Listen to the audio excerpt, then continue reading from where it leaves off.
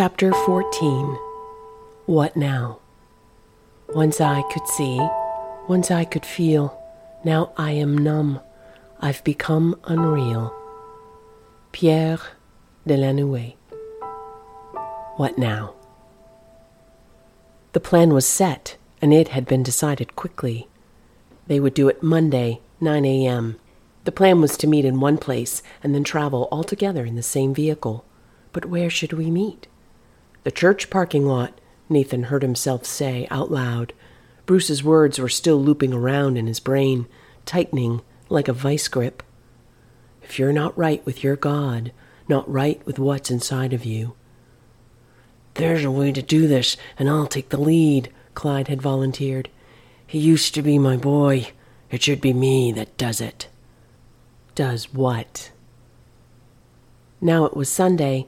Clyde sat quietly in the overstuffed recliner chair that had been crammed into the tiny apartment that was his refuge. The day was empty and gray, a shapeless and never-ending cluster of lonely hours to be endured, maybe for the last time. Freezing rain pelted the metal roof above him, hammering his thoughts with the cold cruelty of memories and longing. It was all hopeless, and there was no denying that he had played a part in all of it. His thick and clumsy fingers pinched a faded photograph. It was of two ghosts, Rebecca and Abram, and they were wrapped in the bright chlorophyll green of the apple orchard in late spring, his wife and son, posing together. The little hands of his elementary-age son were clutching a giant frog, and he was holding it up for his mother to see. It was a fleeting moment of happiness, captured and suspended in time like the flap of a butterfly's wing. Rebecca had loved this photograph, pointing to its spot on the mantel whenever she recounted her fantasies about the past, calling it out as proof that goodness and innocence had existed, as if saying it made it so.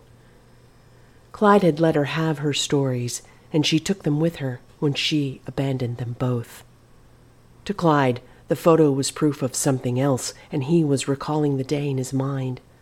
The beautiful boy with the thick black hair had been studying him.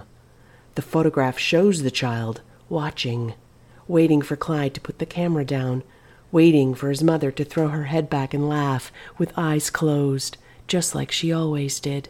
Then, at just the right moment, he had gone on to compress the frog, squeezing it with his bare hands until it had exploded, spraying his mother's skin and mouth with liquid terror. All the while, Clyde stood apoplectic while Rebecca screamed, and Abram smiled quietly. This photograph was not proof of light. It was proof of a calculating darkness that had always been present, and now always would be. I failed you, God, I failed you. Clyde was sobbing now. But I won't fail you again. Across town, Dr. Karen sat in her living room while Ed made coffee in the kitchen. Ed had insisted on following her home, on protecting her until Monday morning. Being alone was dangerous. They were safer together. I'm about to bring in one more load of wood for the wood stove before it gets dark. After that, we'll have everything we need to stay holed up in here until tomorrow, Ed said, while positioning the mug of fresh coffee down onto the end table next to his boss. He was slipping on his rubber boots when he added, I'll lock the door behind me and unlock it myself when I return. You are not to open the door for anyone, okay? Okay, Ed, the doctor agreed flatly, her mind clearly somewhere else. Bach's Concerto in D minor played softly as the wood stove popped and crackled, the fire trying in vain to push back the gloom of the ice storm. Beyond the reach of the fire's glow was the dining table, and it was piled high with boxes. Diprivan, 1,000 milligrams, 24 count. Latex gloves, large, 50 count. 2 venipuncture IV kits. Dynarex hypodermic needles, 50 count. Syringe plungers, 50 count. Amelia was reviewing the supplies in her head. Had she missed anything? She left her seat on the couch and wandered over to the large table to obsess about the details, for this was how she coped. Stay focused, she thought. We may not get a second chance. She cradled the coffee in her hands as she counted and recounted the contents of each box, hoping Nathan would remember what he was supposed to bring. She looked up. Hold on. Where's Ed? Getting to the woodpile and back should only take about 5 minutes. Ed! She called out through the side entrance door of her A-frame. She ran to the front window and strained to see over to the side of the house. Nothing. Then she ran to the kitchen's large patio door to scan the backyard. Ed! She screamed, her panic echoing off the glass. No answer. Sheriff Randall had no reason to go home. The station was his home, and he felt better there.